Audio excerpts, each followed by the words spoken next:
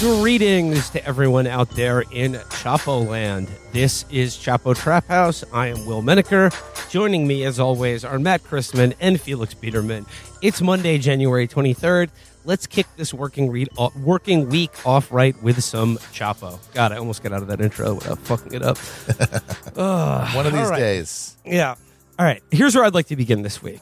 I know that I have said on this show in the very recent past that I was beginning to suspect or even declare that one Donald J. Trump is quote unquote washed, that he's had it, that he doesn't have the fire in his belly anymore. You know, I think it was when he was selling NFTs that aren't even NFTs, when he was selling baseball cards of himself as an astronaut, his absolute failure to start referring to Ron DeSantis as gay Ron. I was just like, are his best days behind him? Well, listeners, I would have thought that until this weekend at the funeral of one Diamond of Diamond and Silk, we witnessed greatness once again. This was like seeing Tom Brady lead a fourth quarter, like a game-winning drive in the fourth quarter to just give you a little bit of that old Trump magic. Fellas, did you see the great one and his eulogy performance for Diamond of Diamond and Silk? Yes, this was like the final George Foreman title run. This was beautiful. This was, I think we all have favorite parts. My favorite part was the part where I saw a little bit of myself in it. It was when he first got up during the first part of his speech, and he went, wow, people told me this would be like 15 to 20 minutes, but apparently we're going 3 hours. I don't believe, they told me, I said, give me a little time, because I have a lot of people waiting for me back in a place called Palm Beach, Florida. They said, give me a little time. What do you think it'll take? Oh, about 15, 20 minutes, sir, in and out. I said, well, it can take longer. This is a little longer than 15 minutes, right? No, that was great. A little bit longer. It's been a little bit longer, folks. It's goes, that's what makes him great. Most people will kind of have a thought like that, but due to social conditioning and like basic morality, their own inner voice will go, "You piece of shit! Like, why are you thinking that? Like, someone just died?" But he'll just sit. There's no filtration. There's no second guessing of it. Of course, that's the first thing he brings up because it's the first thing he feels. Yep. He's the greatest. And the audience, they laughed. They were like, "Ha, yeah, sure, that's been a long time. Yes, sir. Sure. We're sorry for boring you." Taking the opportunity at a funeral as you were giving the eulogy for someone who's supposedly a close friend of yours, to complain about how long their funeral is. And he was going, I told them, I said, 15, 20 minutes. Does this feel like 15 to 20 minutes to you? And he goes, I've got a lot of people waiting for me back in Palm Beach, Florida.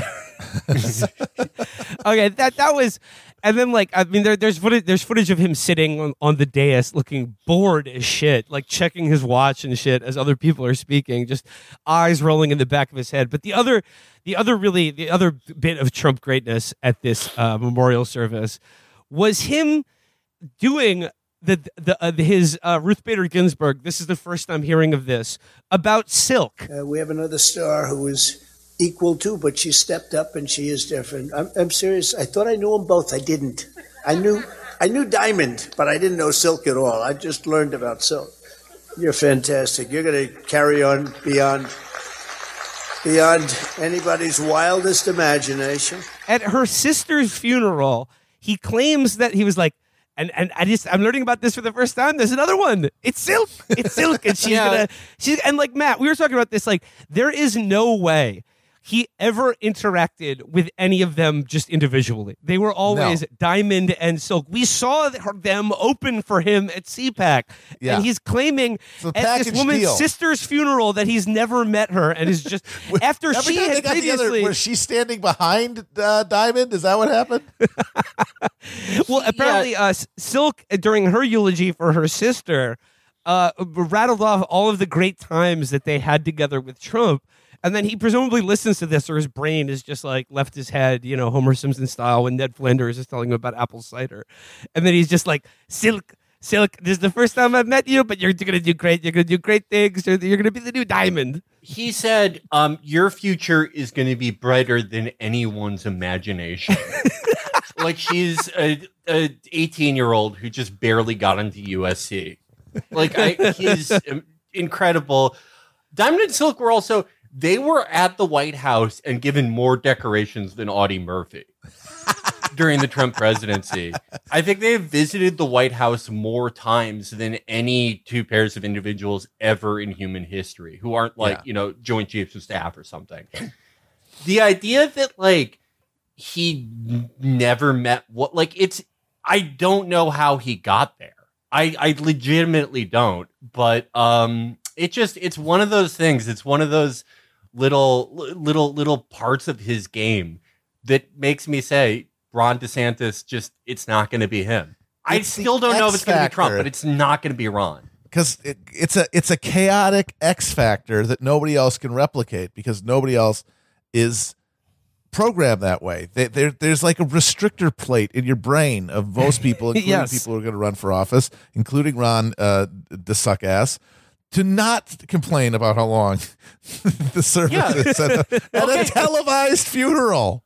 Let's put it into political terms. What is the thing that made L. Ron DeFatass vote for TPP versus Trump, who innovated a new presidential economic policy of like guaranteeing a bull market for at least like 3-4 years by threatening to dox the head of the Federal Reserve?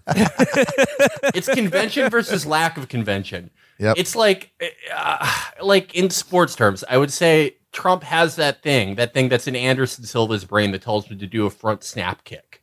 Yeah. You know, the thing that tells John Jones to try a prayer choke for the first time in a cage in a title fight. He's special. Ron DeSantis may have all the fundamentals, but what Trump has goes beyond fundamentals. Look, Felix, there are great players. It's what we've always said. There are great players, and then there are immortal players. A great player may go to a funeral they don't want to go to a person they don't really like and don't really know, but they'll do it to maintain appearances and to be a good politician. An immortal player will do that same thing and then loudly complain about the dead person and her funeral at the funeral, on stage, giving a eulogy, televised, recorded.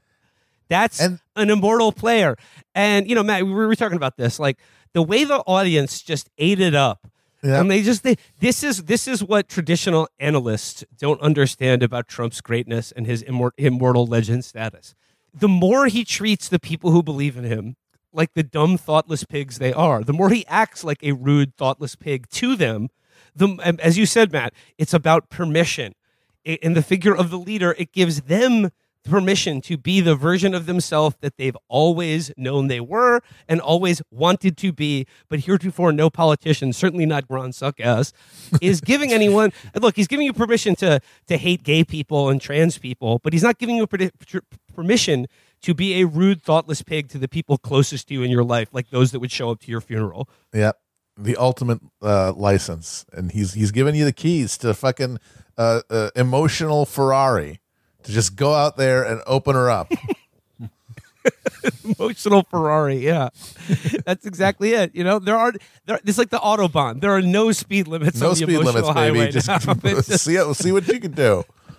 But I do want to talk a little bit more about Diamond's funeral. First of all, was I aware that they were sisters?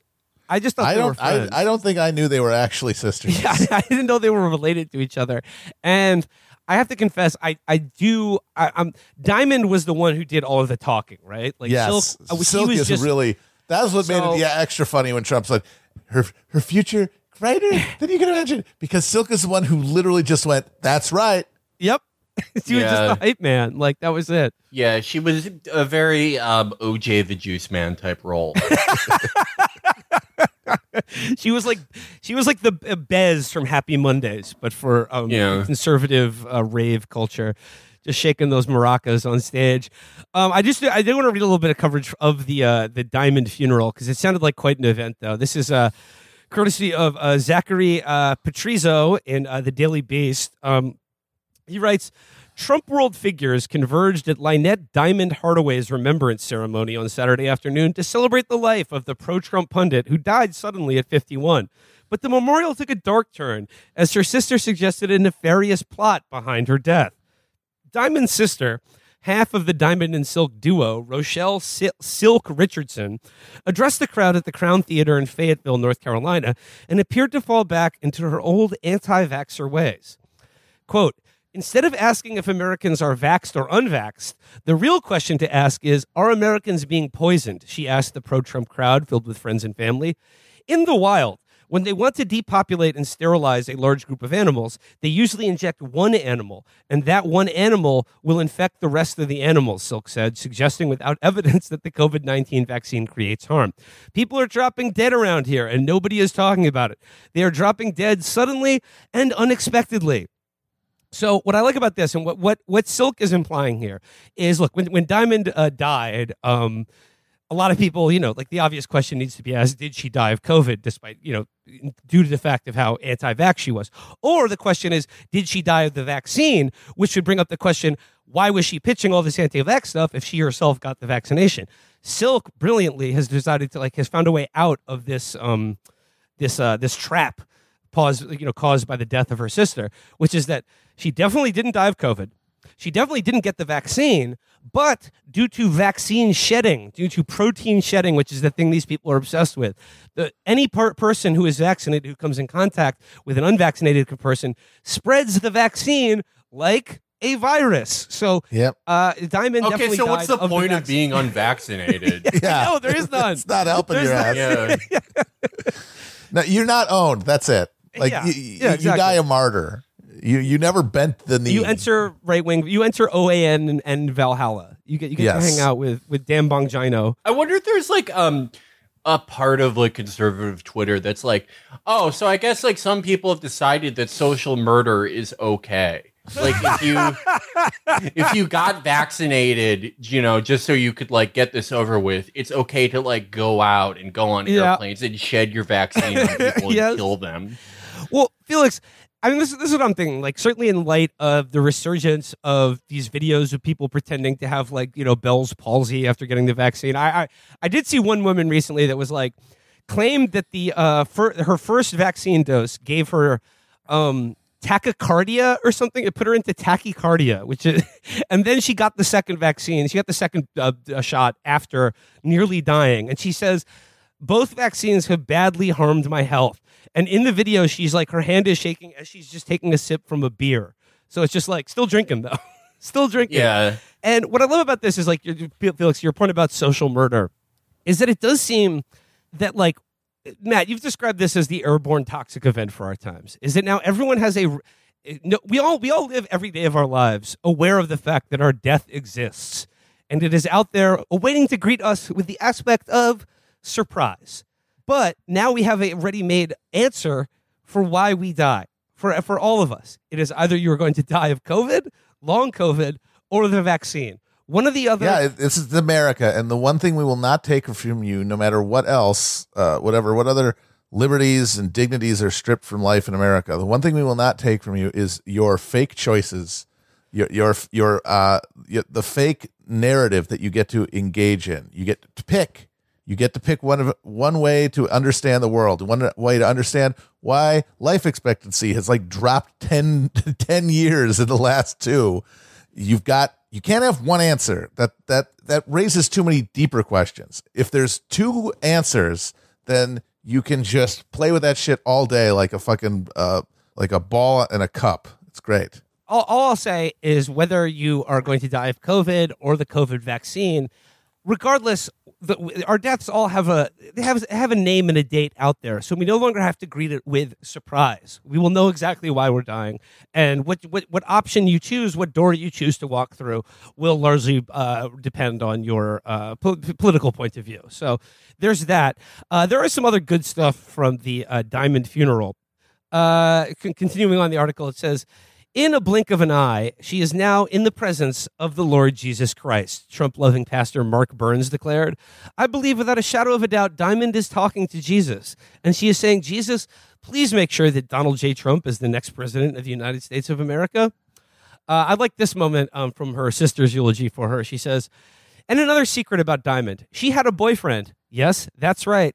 She had a boyfriend, and oh my God, we would talk about him all the time. His name, President Donald J. Trump. Yes, President Donald J. Trump. That was her boyfriend. Ham added that Diamond's side piece was Mike Lindell. Oh, I guess that wasn't Silk. That was a Ham.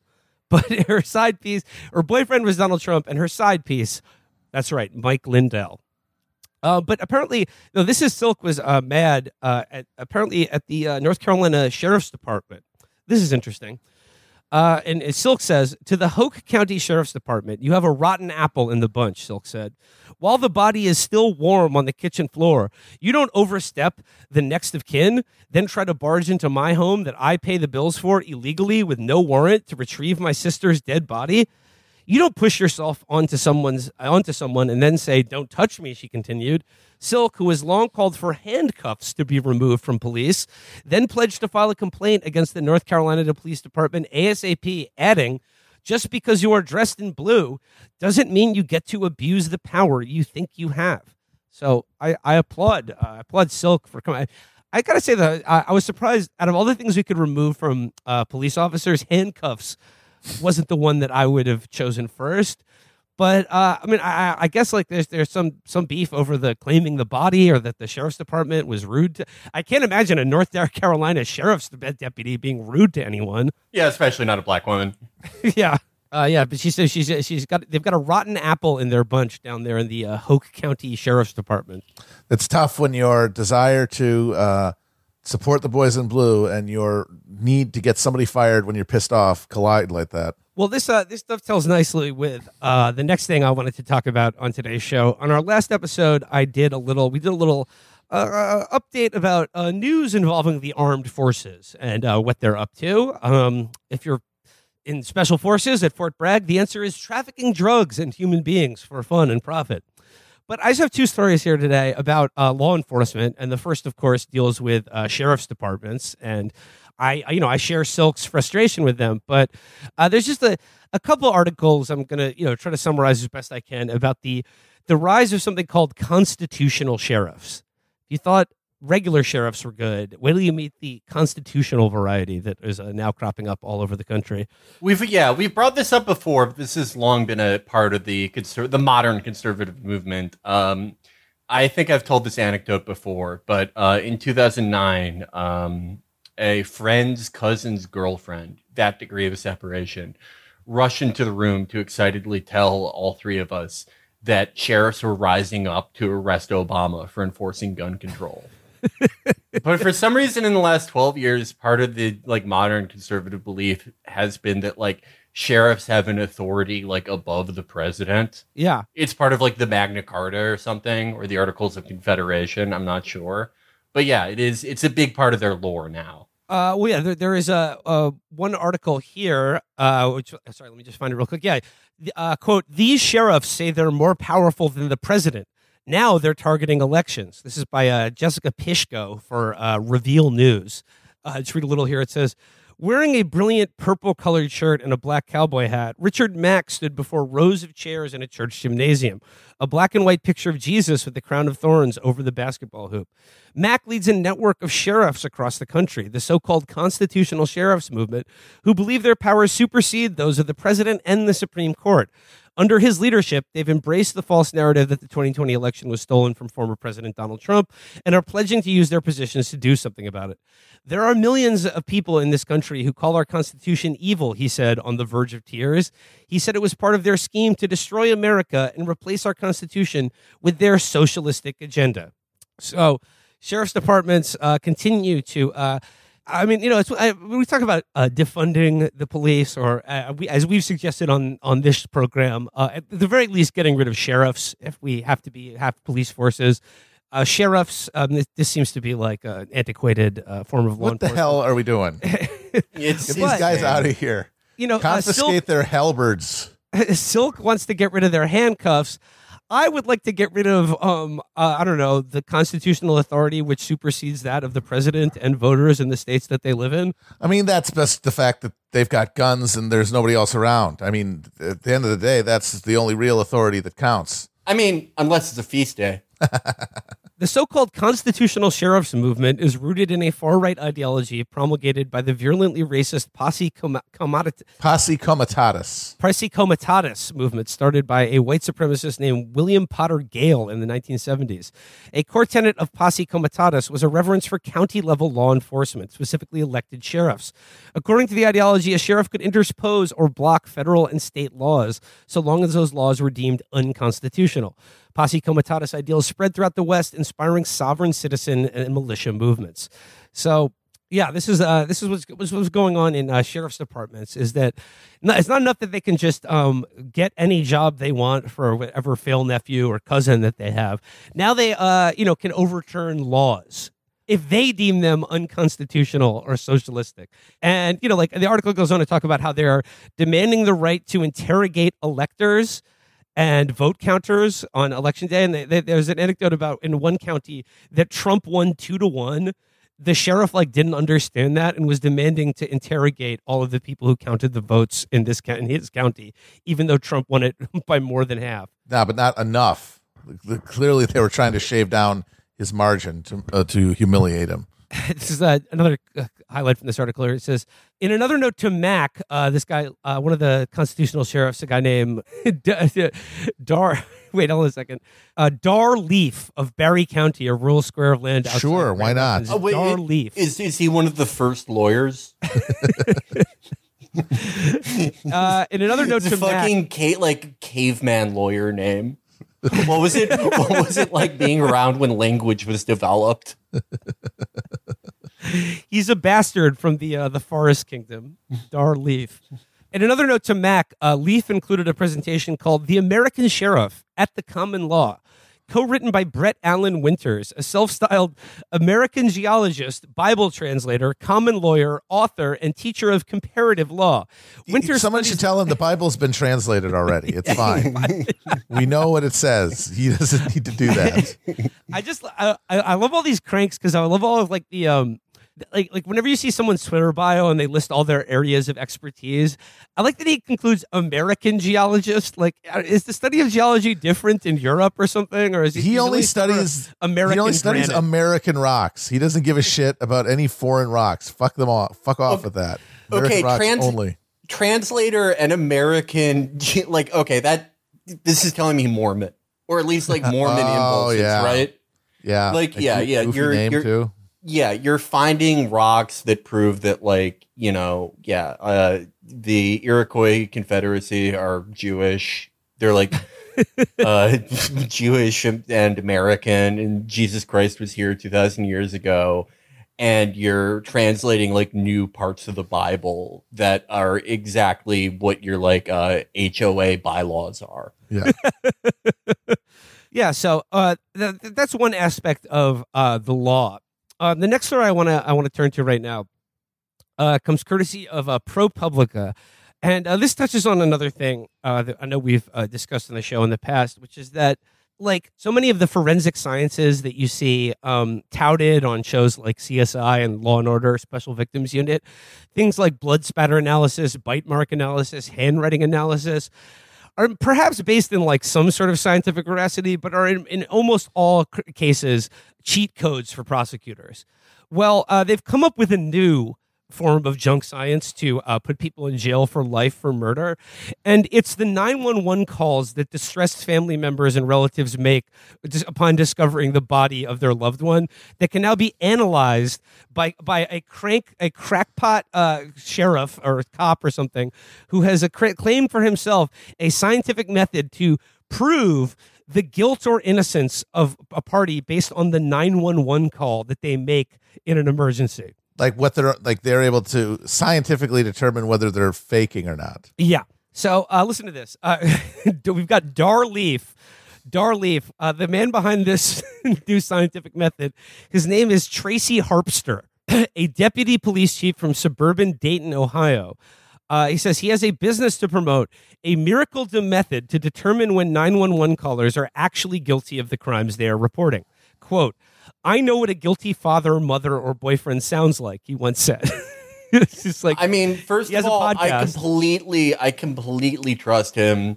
Tracy Harpster, That is not a name that you adopt after killing a man during the gold rush. This is a trustworthy moniker. Harpster tells police and prosecutors around the country that they can do the same. Such linguistic detection is possible, he claims, if you know how to analyze callers' speech patterns, their tone of voice, their pauses, their word choice, even their grammar. Stripped of context, a misplaced word as innocuous as hi or please or somebody can reveal a murderer on the phone. In 2016, Missouri prosecutor Leah Askey wrote Harpster an effusive email bluntly detailing how she skirted legal rules to exploit his methods against unwitting defendants. Of course, this line of research is not, quote, recognized as a science in our state, Askey wrote, explaining that she had sidestepped hearings that would have been required to assess the method's legitimacy. She said she disguised the 911 call analysis in court by, quote, getting creative without calling it science. Getting a little nutty with it. Looks like the liberal arts are useful. Vibes-based criminology.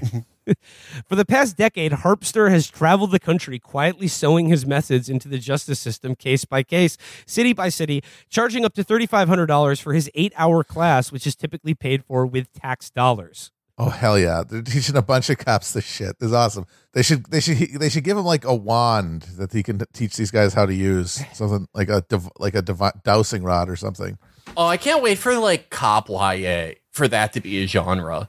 For like a book about like a 14-year-old boy who probably has a name like Tracy Shoeless or whatever this guy's name is.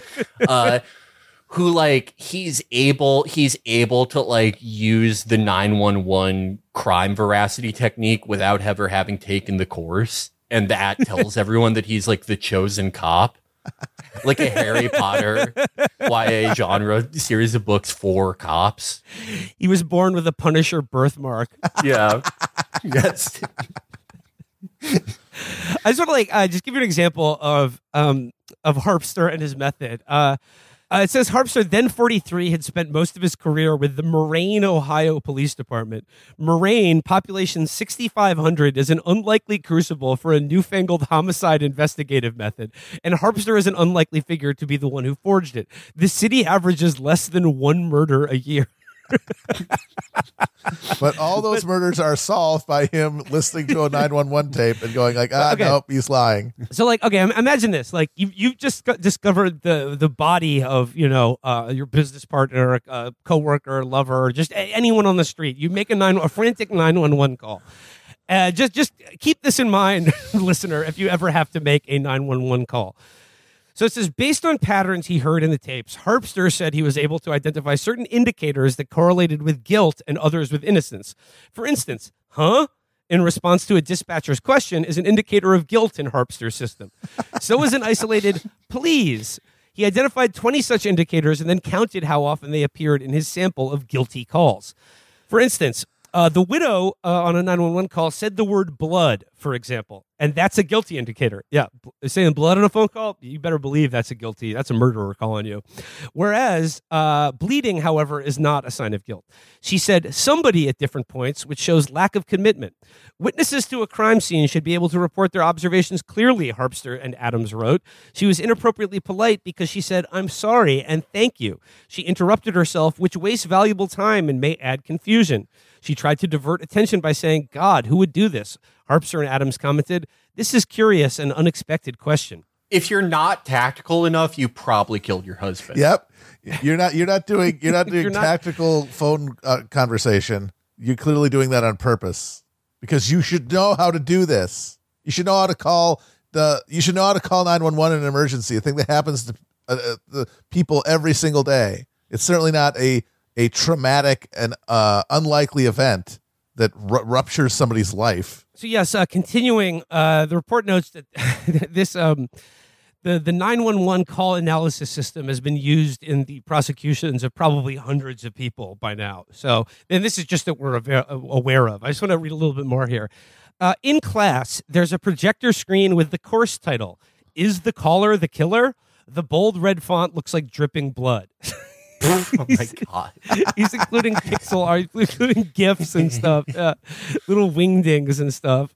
Yeah, you have to make it look like a Goosebumps book to like keep cops engaged. Oh my god, this is those so are fucking good books. we really should just like create a nation for cops, because this is like everything we read about cops, like it's so fucking funny. They're such funny types of people. Like, I know that like white women are like the go-to people to make fun of, but this is sort of like everyone now. Yeah. Everyone is insane and like believes that they have supernatural powers to some extent. And this is like how cops do it.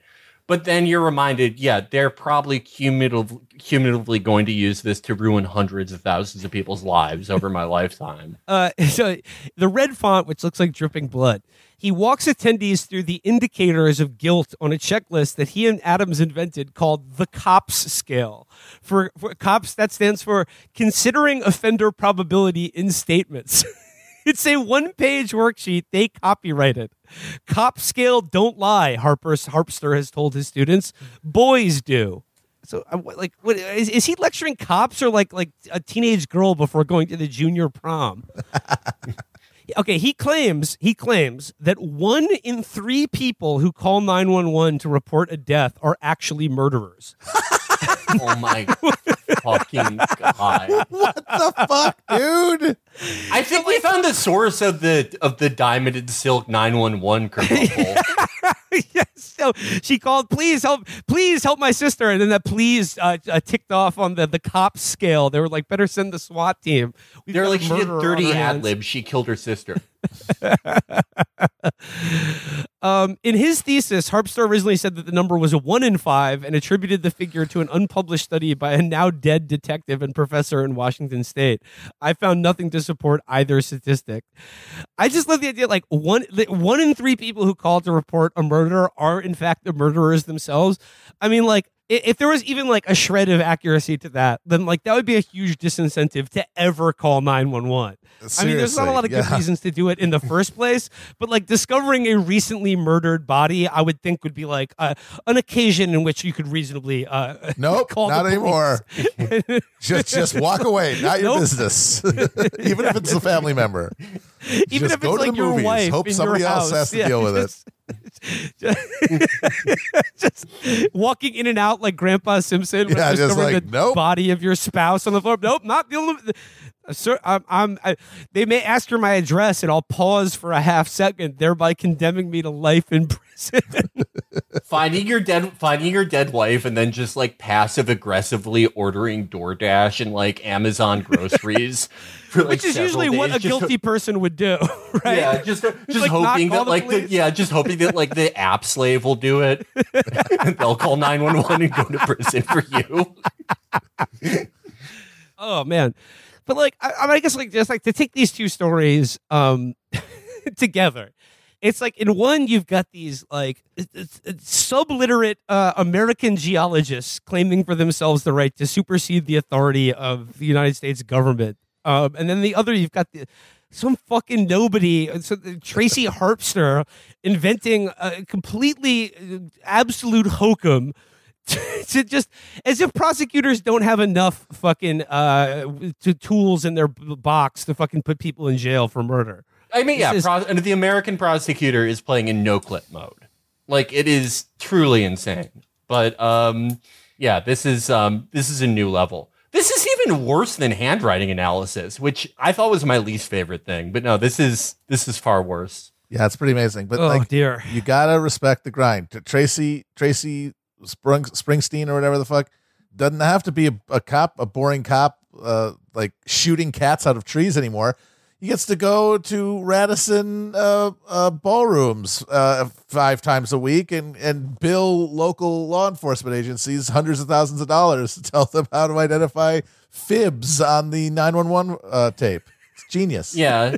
This is so much more appealing than like litigating people getting kicked out of Best Buy and like the usual jobs of a cop. It's so much better if you have literal psychic powers. I love the detail from the story that that the municipality of which he was police chief of is like 6 people, and there's 1 murder a year, and that's like on a bad year, and he's acting like he's fucking Columbo.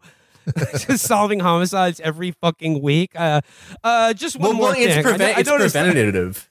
It's preventative. They're like, like, do you think criminals will act in the municipality like policed by the most psychic cop in America? The cop that teaches other cops magic? Yeah, that's why the 911 calls have plummeted completely in that town. No one's calling 911. Corpses found just in the street, though, that has jumped to a 30-year high. People just they just kick them down the road and wait for the garbage man to find them. And then there was no 911 call, so the coroner determined the call of death was falling on a knife repeatedly. So yeah, that's just a few things of what law enforcement are up to when they're not just killing people. So, aren't you worried about that virus? He says, Sheriff, I'm wearing a condom. All right. So we start looking at the big picture here. I like it when you guys start calling it what it is: Marxist movement, communist movement. I don't care how you word it. I hate the Whitmer sports anarchy and oligarchy. And it's getting so maddening, and so many of these things that are coming out, they always say gun control because guns kill people. Well, guns don't kill people, do they? People kill people. Yeah. Then they're going to tell us the rebel flag's racist. Oh, wow. I didn't know a flag could be racist. Their latest that they're coming out with now is they're trying to ban pool because you guys are hitting that white ball into all the colors. And, sorry, but that's it. Would that surprise you? All right, moving on now.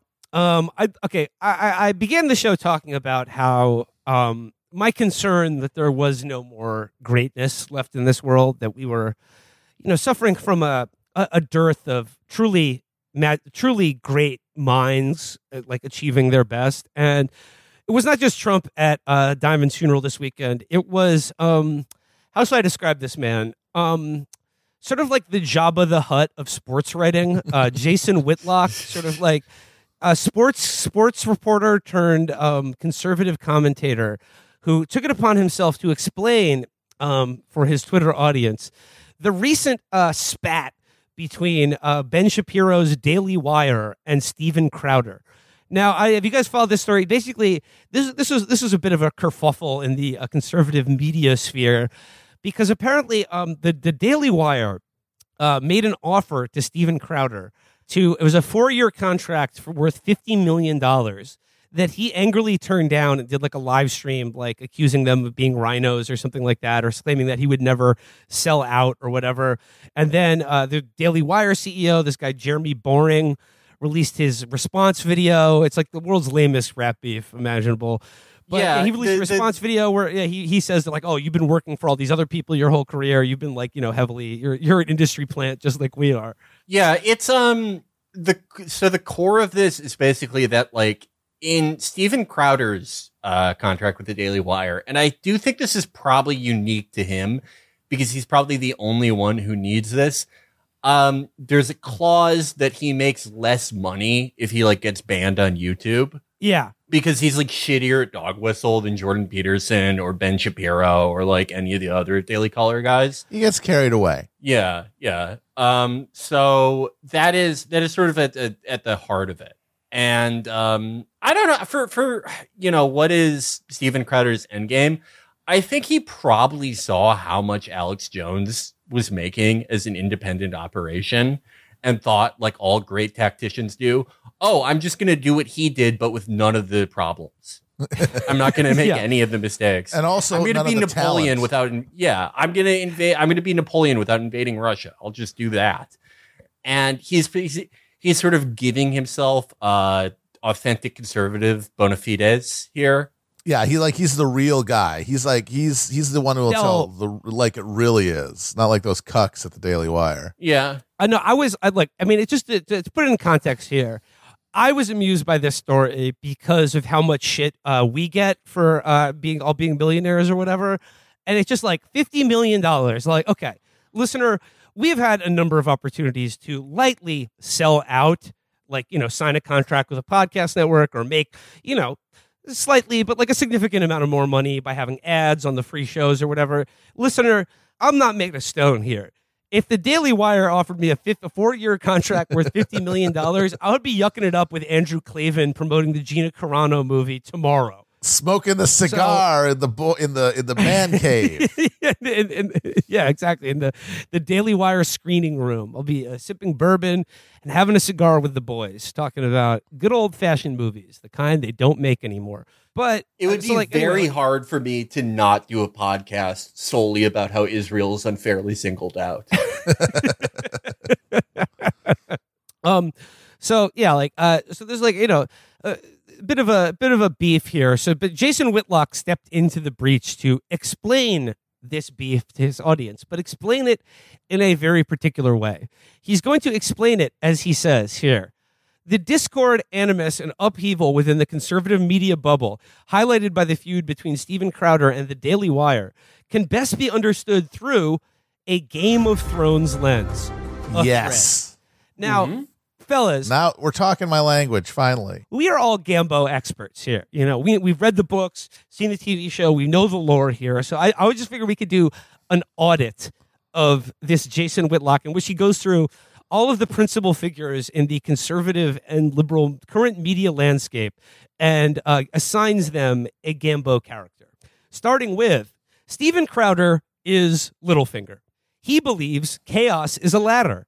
He knows winter/war is coming. He correctly identified big tech as the White Walkers. In his mind, he gave Jeremy Boring, quote, Ned Stark, great advice. That's not what Ned Stark and Littlefinger's their initial interplay. That's not what it was over. He's already fucking up the analogy. But all right. I mean, I've read this thread probably 3 times, so we'll keep going. Well, I mean, the thing with Littlefinger is he clearly wants to paint Crowder as the sort of the evil Machiavellian genius who you kind of have to respect. But he says he knows that winter/war is coming. I mean, it's not that he knows war is coming. Littlefinger is actively starting the war himself to benefit from it. It's not like he's just I can feel it in my bones. The war is coming. He is a active agent in scripting the the breakup of the 7 kingdoms. So does that mean that he doesn't he's a bad guy? I think he thinks Crowder is very much a good guy.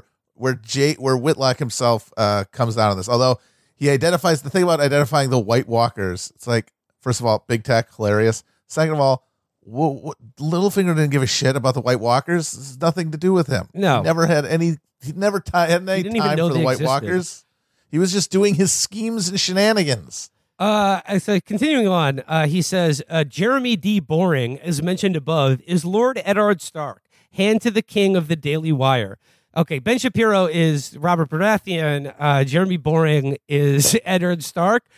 Jeremy has far more ego than Ned Stark, but in Littlefinger's mind, Jeremy is every bit as naive, thinking he can work with big tech and maintain conservative values. No one's trying to work with the White Walkers. That's not a faction. This entire thing is poppycock. But okay, if big tech is the White Walkers, why are you doing this on Twitter? It's if every character in Game of Thrones, they were like, wait, I have to tell this to everyone. Let me go beyond the wall. It's if 3/4 of the factions in Game of Thrones, their entire the thing they were mad about is that you didn't let them be beyond the wall. That's it. That's the only way this analogy works. I've been shadow banned beyond the wall. So the analogy is we're only two tweets into this thread. The analogy is already more tortured than a victim of the the Boltons, the flayed men. That's how I feel reading this. But this one is very much on point. I thought a second ago Ben Shapiro was Robert Baratheon. No, according to Jason Whitlock, Ben Shapiro is Bran Stark, eventual king of the 6 kingdoms. Ben has unexplained superpowers that allegedly allow him to see into the future, except when it comes to the milk of the poppy vaccine. Winterfell is Israel, a standalone kingdom run by his sister Sansa, in parentheses, Brett Cooper. For those wondering, who the fuck is Brett Cooper? Brett Cooper is not the Prime Minister of Israel. He's just some other conservative media guy. But okay, so Ben was... I can sort of buy this one because Ben was given a disability at a pretty young age, he was circumcised, that gave him superpowers that like would tell him that Bungler would be a bad president. I think this one is apt because, like Bran, Ben is an annoying, ugly little bitch who everyone hates. Yes. There's everyone either reading the books or watching the TV show. Everyone was just on the edge of their seats going, can we get back to Bran's plot line, please? But the other, I mean, this honestly, I think should be chiseled into a wall somewhere. But just the phrase Winterfell is Israel is what I mean. Like this is what I mean. Greatness is back. Winterfell is Israel, a standalone kingdom. And again, for that to be true, for Israel to be a standalone kingdom, they wouldn't be getting all the money that they do from our I don't know, Casterly Rock or something like some bullshit like that. There wasn't a storyline in the books or the series about like tourists from Winterfell behaving badly in Essos. Every character wasn't like, oh great, here come the Winterfell people like on holiday again. Yeah, some more northern tourists. They burned down another one of our heart trees. Oh well.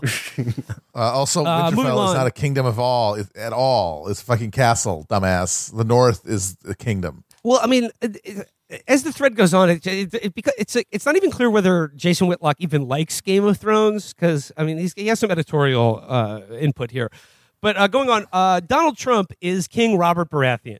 Once a great warrior, King Trump has gotten sloppy and more vulnerable than ever to his many enemies and rivals. That one, I think that one's legit. I can see the Trump Robert Baratheon comparison. That's probably the best analogy in the entire thread. Yeah, I'll buy that one.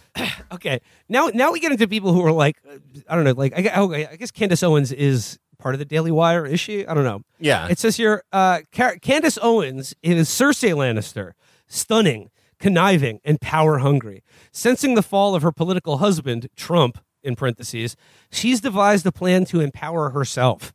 I like that he says that she's stunning, just like Cersei. She's a stunning, sexy lady. Matt Walsh is Jaime Lannister, a noble bad guy. Walsh and Owens playfully feud over social media to conceal their mutual admiration. So I guess they're fucking. They're fucking and nicknamed siblings. the drag. Nicknamed the Drag Queen Slayer, Walsh's true affinity is for protecting the little people. In parentheses, Tyrion. Okay, who's Tyrion? And then the next. Oh, you're gonna vomit when you get to the Tyrion part. So he's protecting the little people. Elon Musk is Tywin Lannister. Musk believes gold wins wars, not soldiers. The great patriarch of social media. A Musk always pays his debts. That's that not is true definitely at all. not true. That's completely not They true. haven't paid their fucking rent in their fucking offices in like 3 months. Seth Dillon is Tyrion Lannister, the imp. Who the fuck are the these leader people? of the Babylon. Seth It's the Dillon? I Babylon do not Bee even guy. know who this guy is. Yeah, he's the Babylon Bee guy. This is the part that, I consider dialing 911 to commit suicide by cop. Oh, okay. So he's Seth Dillon- he's Tyrion because he's so hilarious. Yeah, he drinks and he knows Yeah. things. He's very quick-witted. Oh, yeah. This part is repulsive. Seth Dillon is Tyrion Lannister, the imp.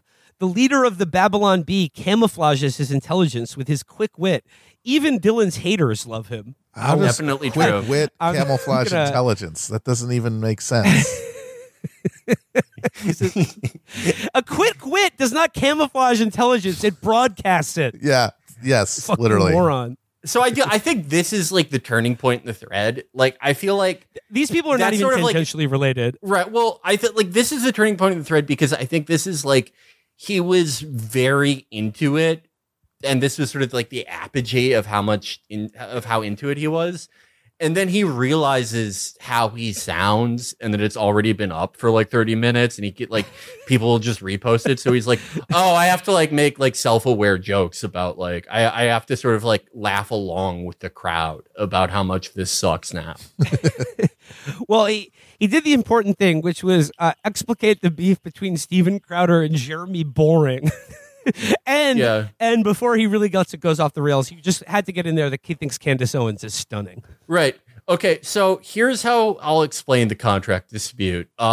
Matt Walsh and Candace Owens are brother and sister who are fucking. That's the core of the contract dispute here. Okay, next up on our casting call here, Jordan Peterson. That's right, Jordan Peterson. He is Varys, a wise sage with an array of sources and information who places protection of the realm above all else. Again, Jordan Peterson does not have a wide array of sources. He has his own fucking brain, and his book Maps he's of just Meaning. I've never riffing seen at his all fucking times. reference anyone else's work. He's I read mean, zero books. It's amazing. I mean, I guess they're both like castrated, one metaphorically, one literally.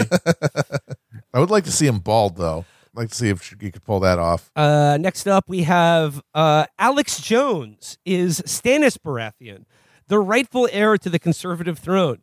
Facing character assassination inside a courtroom, Jones told the judge, "Go on, do your duty." I mean, that is Stannis and Alex Jones, both stoic, really into the letter of the law. You know, Alex Jones not really like a performer type. I mean, he was under siege in that courtroom until lowly Davos Seaworth, the nootropic knight, sailed into the castle with a bunch of brain force ultra mega gorilla mind, and they fortified them for the rest of the siege of Storm's End. Next up, we have this one is really good. Joe Biden is King Joffrey. At 3 a.m., Joffrey's mother destroyed King Robert Baratheon's ballot naming Ned Stark Protector of the Realm, making Biden president.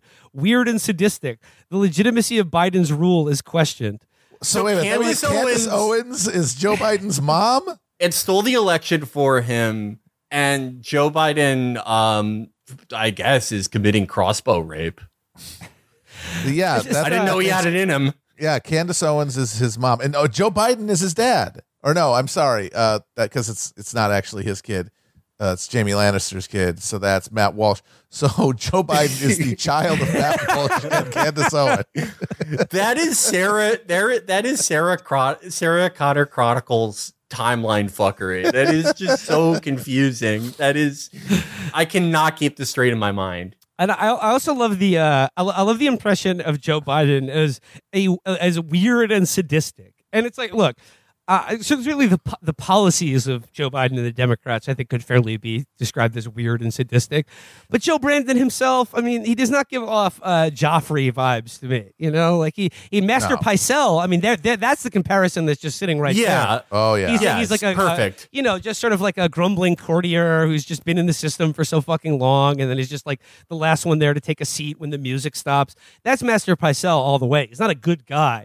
But weird and sadistic does not strike me as the Joe Brandon, style. Yeah, Joffrey is like, I mean, a willful character, and Joe Brandon is probably the most led around man in the world. Yeah. Next up is a guy I've never fucking heard of. He just lists him as at Alex Stein 99. If you guys are familiar with this guy, Alex Stein? No, yeah, this is too deep in conservative lore for me. It says, I'm looking at his bio here. It says cat maximalist and a host of conspiracy castles on Blaze TV. Well, whoever the fuck you are, Alex Stein, you are now Bronn, a mercenary for hire who kills while making you laugh. Always down for trial by combat. Okay. Wait, I'm just looking at a photo of this guy here.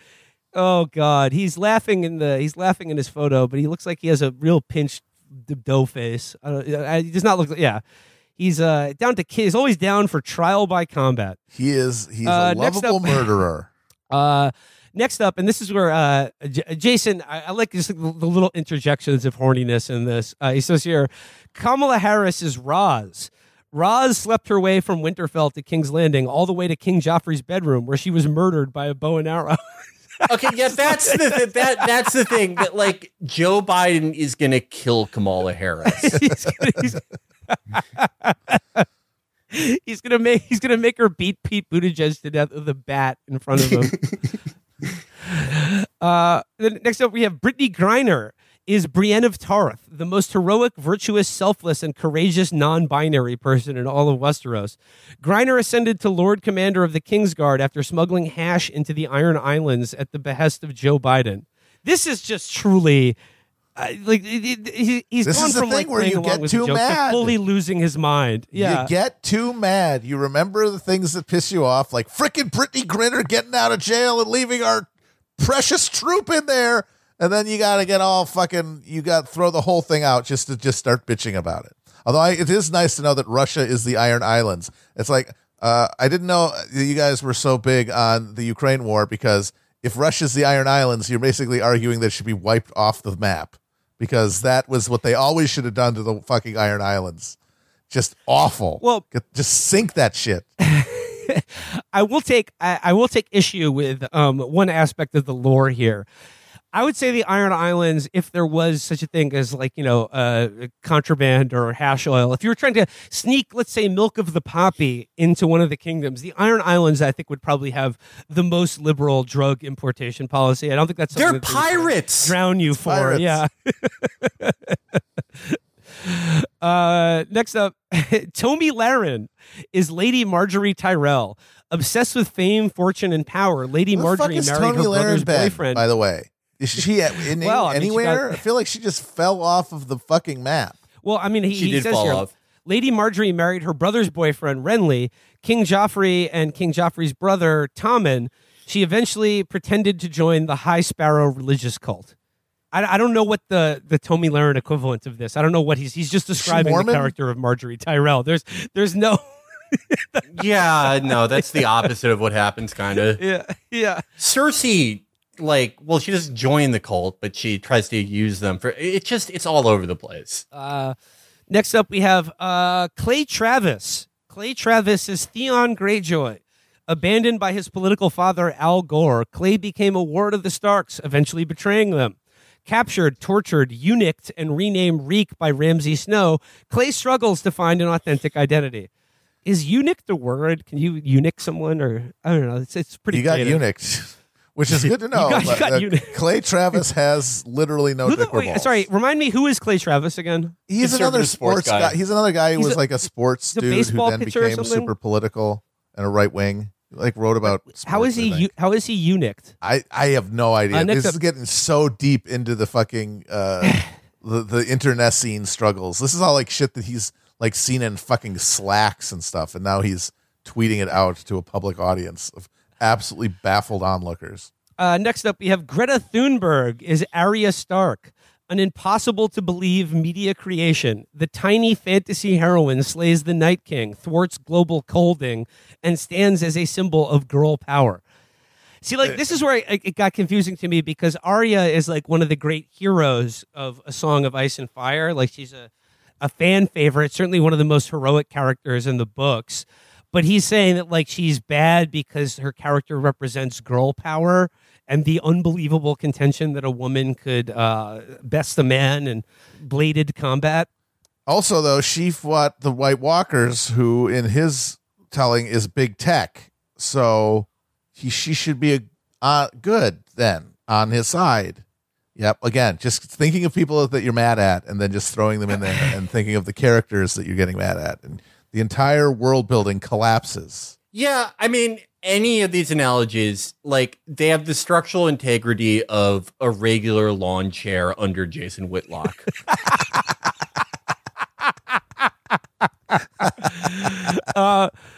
Only a few more to go here. Oh, thank God. Next, we have Tucker Carlson. Tucker Carlson is Jon Snow.